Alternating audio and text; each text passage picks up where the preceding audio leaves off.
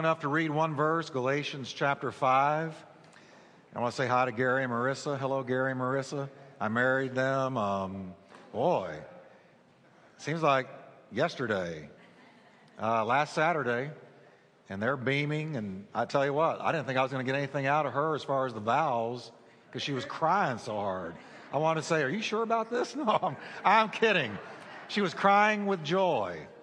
And sometimes it touches me, and I've done a bunch of weddings, but I do. It's like that. Wasn't it fun, though?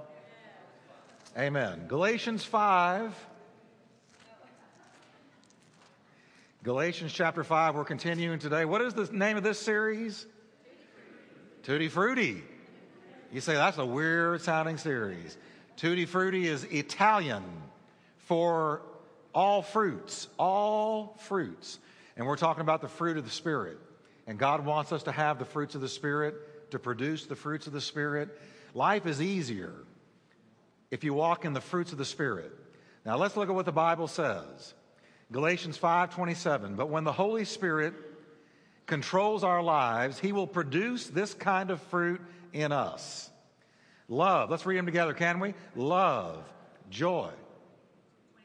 Oh, is it verse 22? I have been officially corrected from the front row.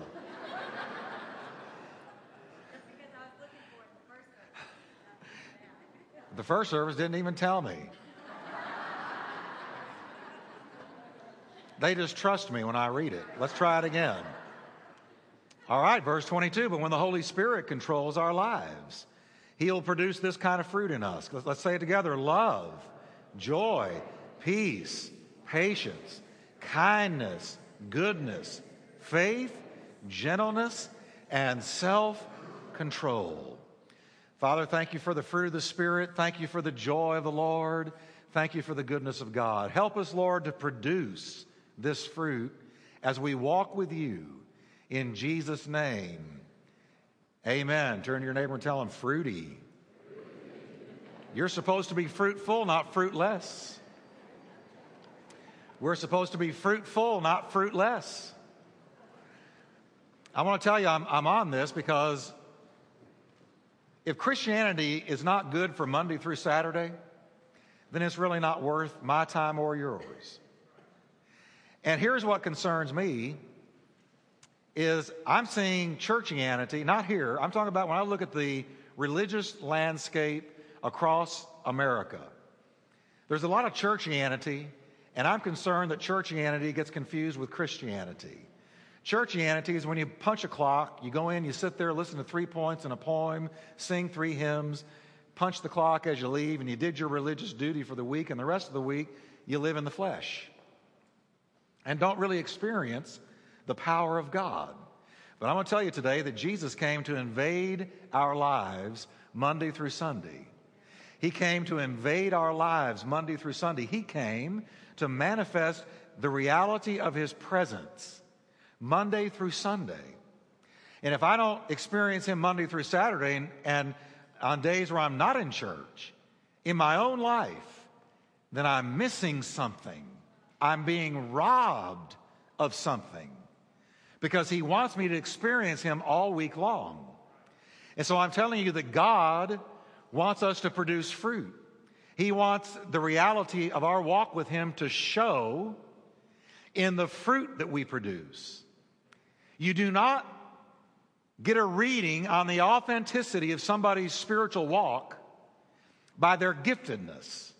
Giftedness does not mean authentic. Because you can have a lot of gifted people who don't walk with God. And I'm going to tell you, giftedness works whether or not you're walking in the Spirit. Jesus said, did I not say to you that many will say to me in that day, Lord, Lord, didn't we do many mighty works in your name? Didn't we cast out devils? Didn't we preach your word? Didn't we use your name to do many wonderful works? And He said, depart from me, I never knew you. Well, how can that be? These were gifted people. Well, because giftedness does not mean authentic. It is fruit that we look for. Jesus said, you will know them by their fruits. You will know somebody's authenticity spiritually by the fruit they produce, not by the things they do, by the fruit they produce. Now, I want you to listen to what Jesus said in John 15, verse 16. The closer he got to the cross, the more he talked about bearing fruit. The more he talked about, I want you to love one another. I want you to walk in fruitfulness.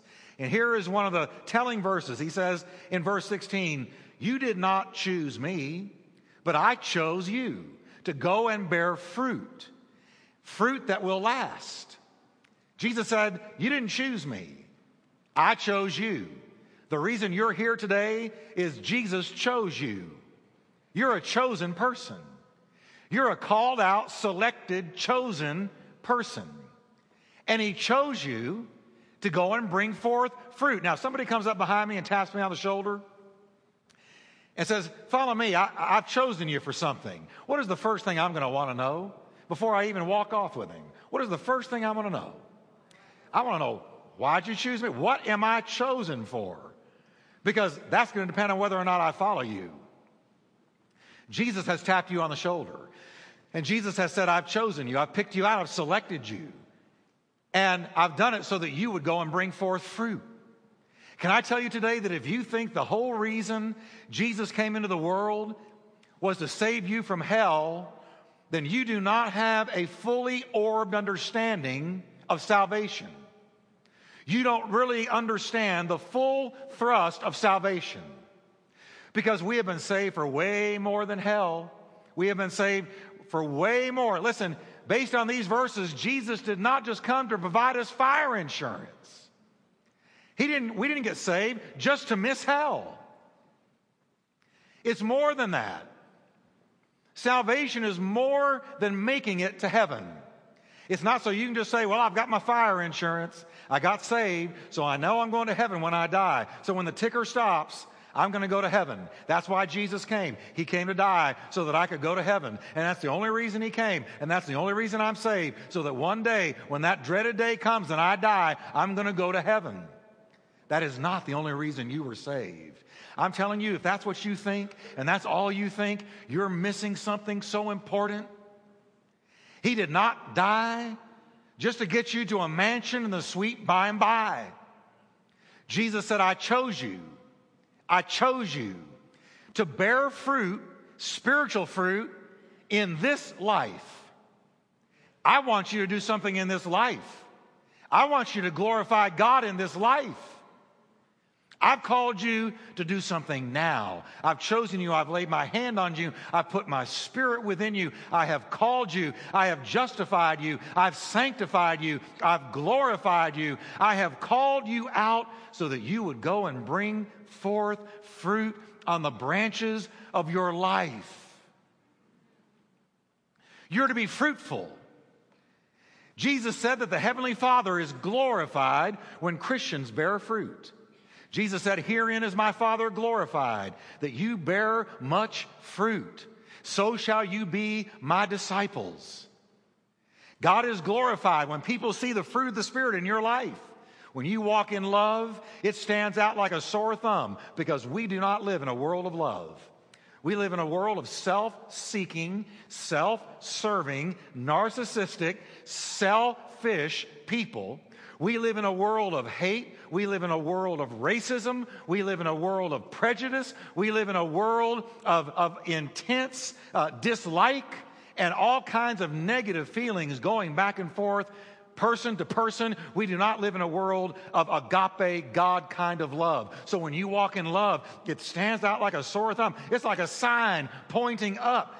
People want to know, where'd you get that love? Where'd you get that patience in rush hour traffic? Where did you get kindness and gentleness? What's going on with you? You're not the person I used to know. You used to be ornery and mean and difficult. You used to criticize and cut people down and lose your temper. And man, you were hard to be around. What is this gentleness I'm seeing on you? And this kindness and this love and this smile on your face? You used to be known for your furrowed brow and angry countenance. Who has gotten a hold of you? What has changed you? And you say, well, I'm not smoking it, and I'm not shooting it, and I'm not snorting it, and I'm not drinking it. It is from God. I met Jesus, and He's changed me. The evidence of spirituality is not giftedness, it's fruitfulness. The Bible says, though I have the gift of prophecy, and I can prophesy in front of large crowds, and I understand all mysteries, I'm wise. And though I have mountain-moving faith, but have not love, I'm only making noise. See, when you say, I do this work in the name of Jesus, the giftedness needs to be backed up by fruitfulness, because the fruitfulness attests to where the giftedness came from. So when you've got giftedness, it needs to be backed up with fruitfulness, so that when they say, wow, look at that, a mighty sign was done, a prophecy, a miracle, how are you doing these things? Then they encounter the fruit. And the fruit says, I'm walking with the one who just did that sign. And this is what he looks like. Jesus distilled. Jesus watered down. Jesus broken up into components we can understand is love, joy, peace, patience, gentleness, meekness, kindness, faith, self-control. If you had known Jesus back in the New Testament and said to somebody, or somebody said to you, what's he like? What's Jesus like? You've been walking with him. You've known him. What's he like? Well, I can tell you 9 characteristics of him. He was full of love. He had joy. He enjoyed life. He had peace in the midst of storms. He was so patient. He was gentle. He was meek, which is strength held back. He was kind. He was filled with faith. He was always talking to us about our faith. Oh, you of little faith, where is your faith? Build your faith. Have faith in God. And he had self-control. He was in charge of himself. He was not out of control. That's what Jesus looked like. Now, that's what we're to look like. It's almost like, who's your daddy? They say the older you get, the more you look like your dad. It ought to be that way with us and Christ. Who's your dad? We can tell who your daddy is by who you're walking with and the fruit you're producing. If your daddy is God, we'll know you'll have the family characteristics. Love, joy, peace, long-suffering, gentleness, meekness, kindness, faith, self-control. Fruitfulness separates true disciples of Christ from what I want to call toe dippers.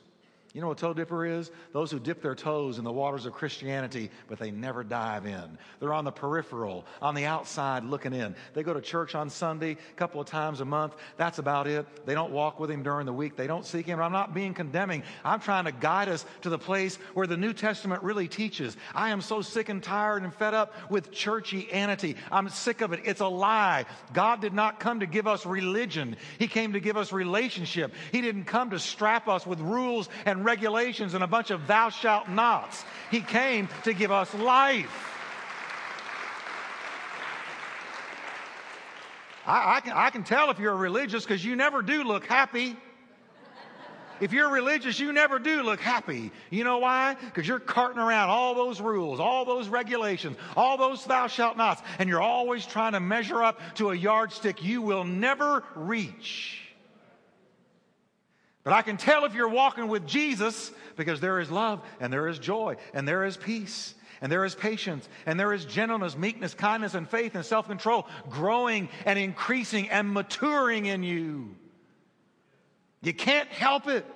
A branch doesn't have to do anything to bear the fruit of the vine, just has to hang there. And just abide. What are you doing? I'm just abiding in the vine. Where'd you get all that fruit? Must have taken a lot of effort. No, I'm just abiding in the vine. And what's in the vine flows into me. I'm just abiding, chilling, Enjoying God. You're not supposed to enjoy God. Jesus is coming soon. The whole world's going to hell in a handcart. You ought to look more serious. No. I tell you, if you walk in the Spirit, it says the joy of the Lord is my strength. We've got to get out of this religious thing and get into the real life of Christ. And it is a daily, 24/7, 365-day-a-year walk. Fruitfulness separates true disciples of Christ from religious people. Jesus said that when we bear the fruit of the Spirit, you will be my disciples. What is a disciple? It's a pupil. It's a learner. That's what a disciple is. Disciple doesn't mean a special Christian, like somebody called to preach. That's not what a disciple is. You know what a disciple is? A disciple is normal Christianity. Normal. Anytime you find a Christian who's not a disciple of Christ, you're looking at subnormal, subpar Christianity. We're to be disciples. That means we say, Jesus, you're my teacher on every major issue of life. I've studied the philosophers. I'm not saying that I know everything, but I can tell you this. I've studied philosophers from 20th century down to the first and beyond. Aristotle, Socrates, Plato, the guys that shook the world of their day. And I'm going to tell you something. There isn't anybody that had the answers like Jesus. You can find some good things that some of them said. But when Jesus came along, it was like the northern star shining in space. There is nobody that can hold a candle to my Jesus. Not anybody. I'm telling you, we got to get back to telling people He's not just here to save you from hell. He's here to give you life now, right now, in this life. So Christians are supposed to say to Him, and look at Him this way. Jesus, you've got the answers about money. You've got the answers about marriage. You've got the answers about relationships. You've got the answers on temptation. You've got the answers on how to win this battle called life. You've got the answers. You're my teacher. I'm your pupil. I'm your learner. And when I want to know something, I turn to the red ink. I'm a disciple. And you can even find the good things philosophers of days gone by said. And you can find an echo or a reflection in what Jesus Christ already said. So we're to be disciples. Can you say the word disciple with me? Every day say, Lord, teach me, teach me. I'm a disciple. If you do that, if you let Him teach you, then you will find that you can't help but bear fruit. Now, how do we bear fruit? How does our garden grow? How do you bear fruit? What are some steps to bear fruit? How many of you in here want to bear love, joy, peace, patience, gentleness? Life is so much easier when you walk in the fruit of the Spirit. The Scripture says that the way of the transgressor is hard. But Jesus said, my yoke is easy and my burden is light. So much easier to walk in love than it is hate. Hate will tear your guts out. It'll give you ulcers. It's so much easier to walk in joy than in depression. And what about peace in the middle of storms? You know, isn't it so much easier to know that God's got everything under control and you have grown in your faith? It's so much easier to walk in faith than it is in doubt. Doubt tosses you back and forth. But when faith is developed, which is one of the fruits of the Spirit, it's so much easier to live life in the fruits of the Spirit. They're easier on you. Now, here, I'm going to give you 3 ways that fruit is produced. Are you ready? Can you say with me, I'm ready? All right. First one is abiding in Him. Can you say the word abide? I want you to put that word in your brain, roll it around in your thoughts today, tomorrow, the rest of the week. I want you to think about this word abide because Jesus said this word, used this word over and over again. Abide. Listen to what He said. Jesus said, I'm the true vine and my Father is the gardener. Take care to live in me. If you abide in me, and my words abide in you, you will produce, you will, not maybe so, perhaps so, you will produce a large crop of fruits. For apart from me, you can do nothing. Now, He's not saying you can't change a flat tire without Him. He's not saying you can't get up and go to work without Him. What He's saying is you can't produce spiritual fruit, not one bud, without Him. When it comes to spiritual fruit is supernatural. It comes from walking in the supernatural Holy Spirit of God. It is a byproduct of the influence of the Holy Spirit on your life and on your character. And so he says, when it comes to the fruit of the Spirit, you can't produce it apart from me. So you've got to abide in me. You can't try to make yourself love in the flesh. Your flesh won't go there. It's got to be by him. Well, then what does this word abide mean? It means this. It means to stay or to remain in a given place. We could call it stability, stay-ability. The ability to stay daily in a walk with Jesus. Can you say daily with me? Daily. It's the ability to daily stay plugged in to Jesus. Daily. The Greek word is like minnow, but it's meno. Meno. Meno is the Greek word for abide. And Jesus said to us, let me give you a couple of examples of the way Christ himself used it. He said to his disciples, whatever house you go into, stay there until you leave that town.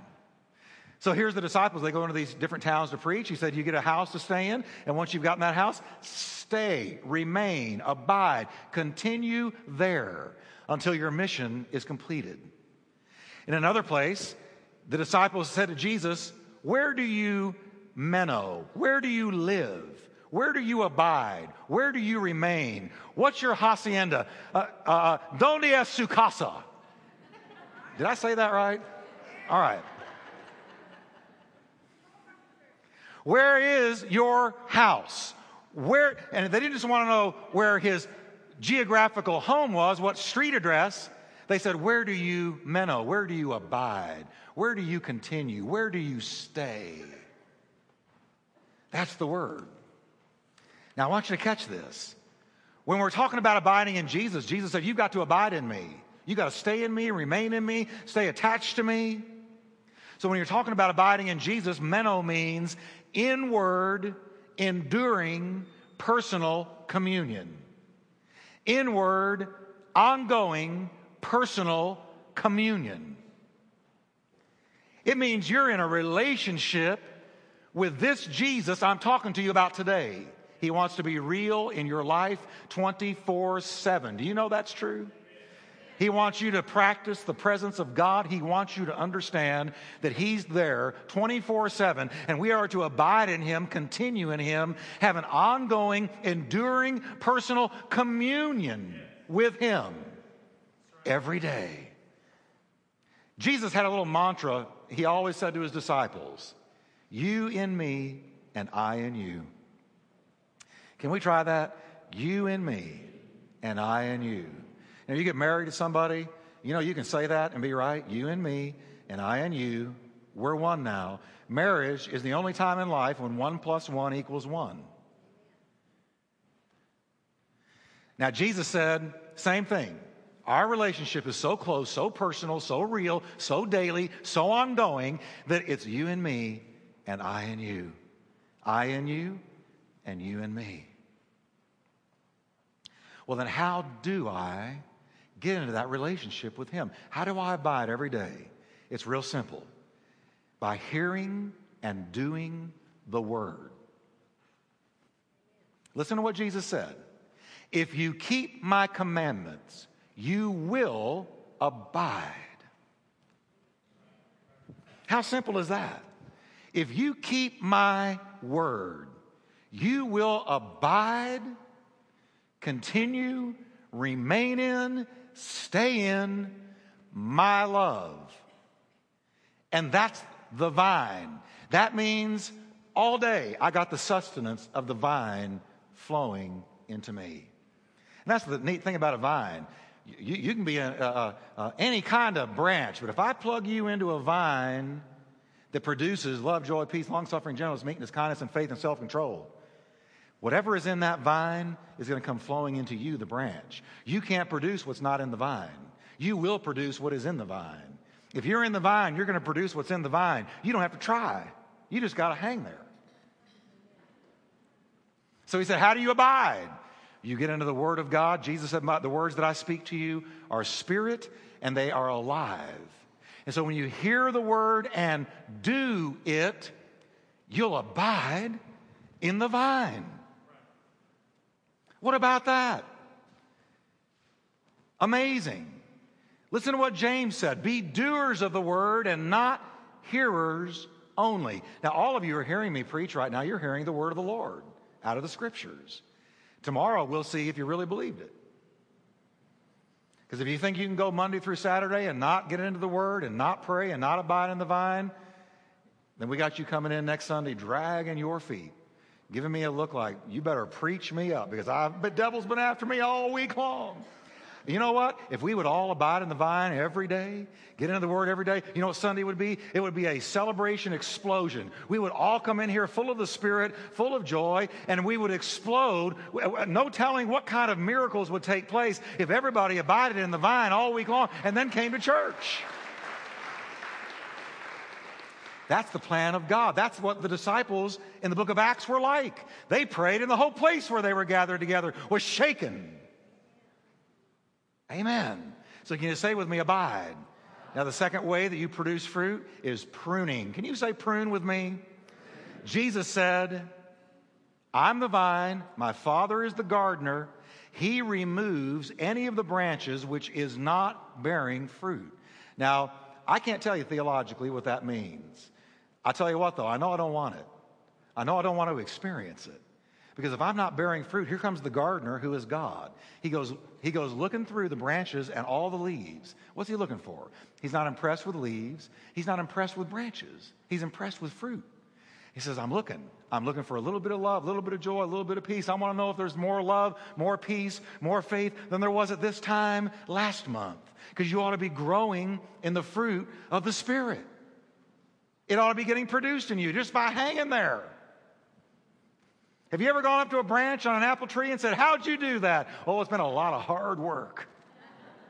I've just been hanging here, plugged in. Listen to what he says. But every branch that bears fruit, he prunes it, that it will bear more fruit and increase its yield. Now, it's a guarantee. How many of you can say, I'm not where I was last year? There's more fruit in my life. Come on. All right, now watch this. Get ready for the pruning shears because they're coming. Prune is a gardening term for when somebody cuts branches back so that the fruit will be more plentiful. You see a tree that's growing every which way, all kinds of directions. It's got fruit on it, but the gardener will come along and he'll say, wow, there's some fruit. I want more fruit. So he cuts the branches back. And what looks at first like a loss is actually a gain, because now it's going to produce more fruit. Now, in the spiritual sense, here's what pruning is. Pruning is the process by which God cuts out of our lives what is still hanging around from our old nature that is fleshly and carnal. Now, I don't know if anybody needs to tell you this today, but you're not perfect yet. I know that's a shock to some of you, and it may be a shock to your spouses who also think you're perfect. But let me just inform you, you are not where you used to be, but you're not where you're going to be either. And so you're a work in progress. God is working in you ongoingly every day, and he's not going to stop until all 9 fruits are not only present, but mature. And you know how long that takes? Till you go home to Jesus. It's an ongoing process.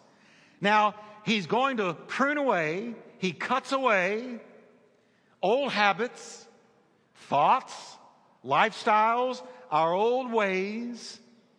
Those things are going to be approached by the pruning shears, and he's going to do it by convicting us. You're walking along and you get a conviction on the inside of you, and God says, that's got to go. I want that out of your life now. You say, but Lord, it's been on my branch for a long, long time. Well, but I know, but I want it to go because I want you to produce more fruit because I'm so thrilled to find a little bit more love in you than there was this time last year. So I'm cutting it back. So that's got to go. That way of thinking's got to go. That way of responding to adversity has got to go. That way of judging people, that's got to go. I'm going to cut it back. He'll convict you. He'll nudge you. And if you don't cooperate with the moving of the Spirit of God on your life, God will even exert strong pressure onto you to remove that which is carnal and fleshly and doesn't glorify Him. And when God wants to exert pressure, God can exert pressure. Now, He does this, and I'm going to tell you why God does this. Because where the flesh survives, fruit can't thrive. God only does it if He sees something in your life that is hindering fruitfulness. So He says, that's got to go. It's fleshly. It's carnal. It is not helping my process in your life, so that's got to go. And He wants to prune it away.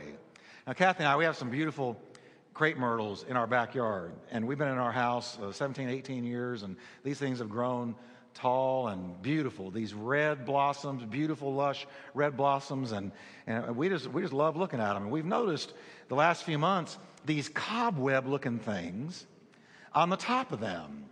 And at first I thought it was just a couple of spiders looking for a meal. But then they just began to multiply and increase until all over the top of our crepe myrtles, here's these cobweb-looking things, kind of gross-looking. And one day we're in the house, and here comes this news story, and it's this woman standing in her front yard. And it shows all of her trees covered in this cobweb-looking stuff. And then the camera guy goes, now get ready, folks. You know how they're also melodramatic to boost their ratings? You know how they do that.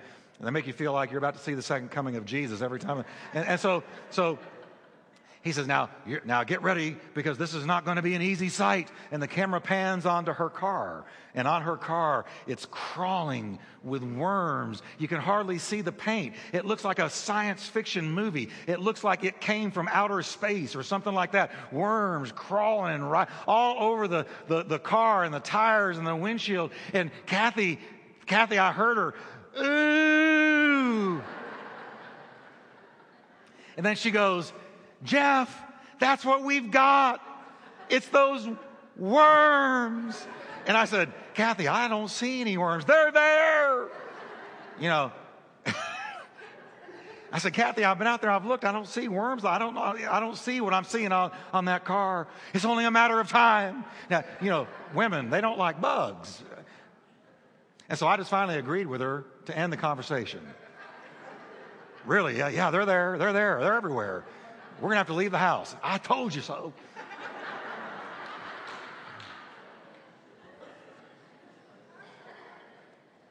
Now, at the door, don't come to me and tell me it's webworms. Because 30 people after the first service told me it was webworms, and she was right, and I was wrong. And they were all women. Your wife was right. They're going to take over. But here's what we notice about these things. Where the web is, there's no blossoms, there's nothing green, there's nothing alive. Not only does it kill what it covers, but nothing can grow where they are. And so the only way to get rid of them is to kill the worm. That's the only way.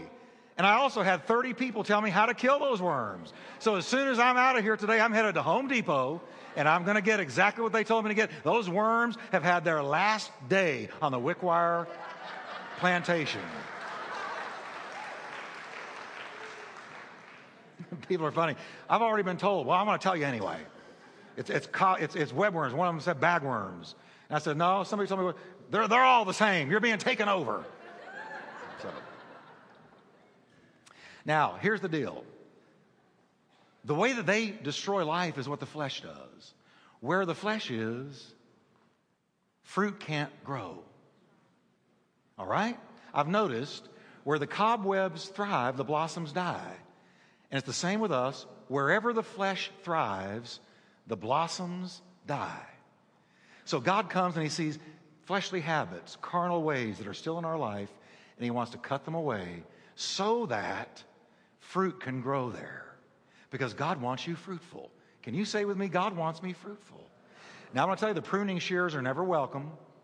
Listen to what we're told in Hebrews. No chastening seems pleasant at the time. It is in fact most unpleasant. Yet when it is finished, we can see that it has quietly produced the fruit of righteousness and peace in the character of those who have accepted His chastening. So when God comes along with the pruning shears and says, that's got to go, and you accept it, no branch, if it could talk, would ever testify to you it felt good when it was pruned.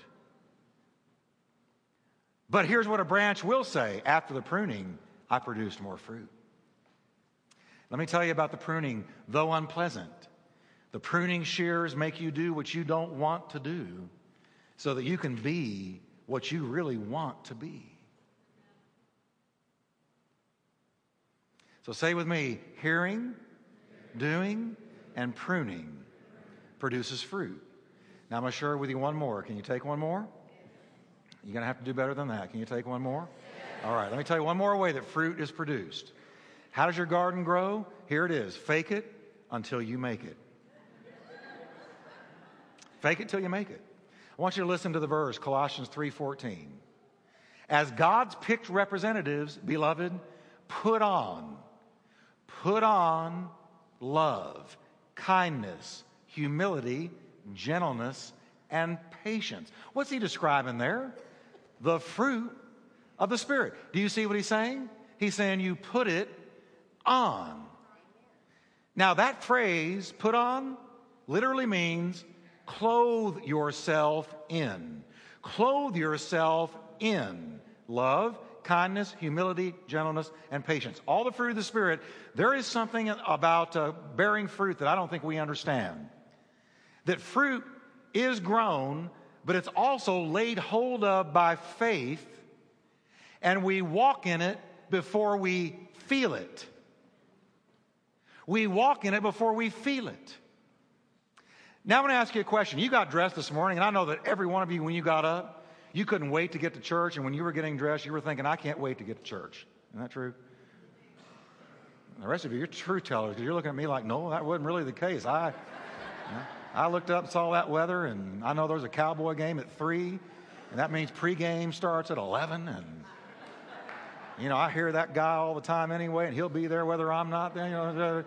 But you came anyway, and you know what you did? You got dressed, no matter what you felt like. Okay, now I'm sweating and I know it, but I'm going to show you something. Here's love, joy, peace, gentleness, meekness, kindness, faith, and self-control. You know what he's saying? Picture all of them on a tree. Which one do you need? You reach up, you take it, and you put it on just like, there goes a phone. I'm going to come answer it. Just like this. You put it on. You put it on. You mean I put on love, just will myself to put it on? Yes. Now, if you're in the flesh and you're trying to be something or act like something you're not, you're trying to make somebody believe something about you that's not true, that's manipulation. But if you're putting on love because God told you to, that's obedience. Now, here's our problem in the West. In the West, we have been taught if you don't feel it, it's not real. So unless I feel it, I'm not going to show it. So if I'm feeling in a bad mood, miserable and ornery, bless God, I'm going to bless the whole house with it, because that's what I feel. How you feeling, honey? I'm in a bad mood. Leave me alone. Sorry, I asked you anything. Oh, it's just the way I feel. And we've made feelings sacred, and we have come to believe feelings are what should drive our actions. But that is not Bible thinking. That is Western thinking. It's not Bible thinking. Bible thinking is put it on. Clothe yourself. Get dressed every morning, not just in your clothes, but in the fruit of the Spirit. Put it on. Wait a minute, Paul.